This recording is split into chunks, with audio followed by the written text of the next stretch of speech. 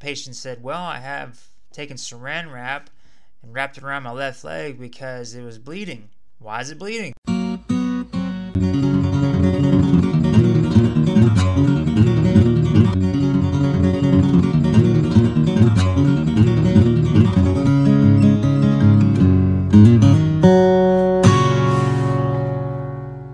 I call this story the oozing leg.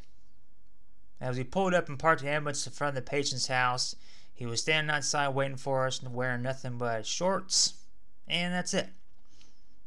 The paramedic noticed he had something wrapped around his leg, and we grabbed our gear and walked over towards the patient. We introduced ourselves, and the paramedic asked, what's going on with your left leg there? The patient said, well, I have taken saran wrap and wrapped it around my left leg because it was bleeding. Why is it bleeding?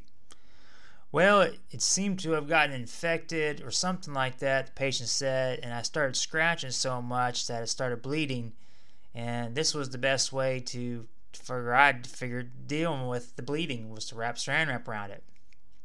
Okay. Can you walk? Sure I can. Alright, well, follow us over to the ambulance.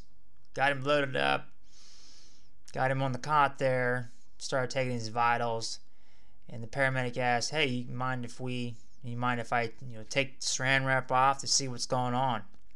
Now, as you're looking at the leg before he even took it off, blood. You could tell he scratched the shit out of this leg. I mean, several scratch marks, just ripping it up.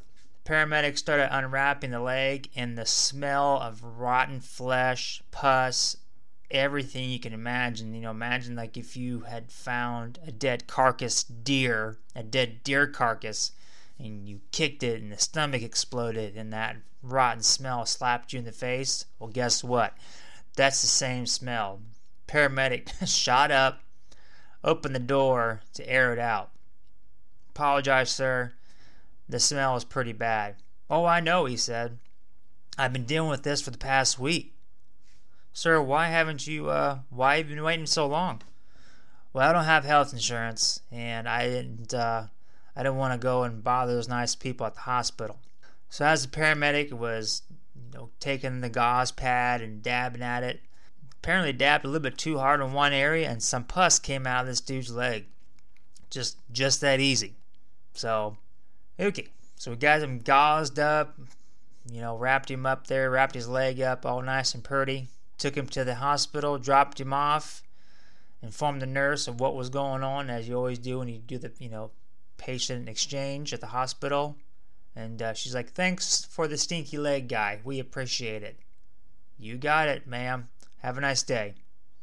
So, folks, if you have an infected leg, please go take it to the hospital, because it could turn into something much worse.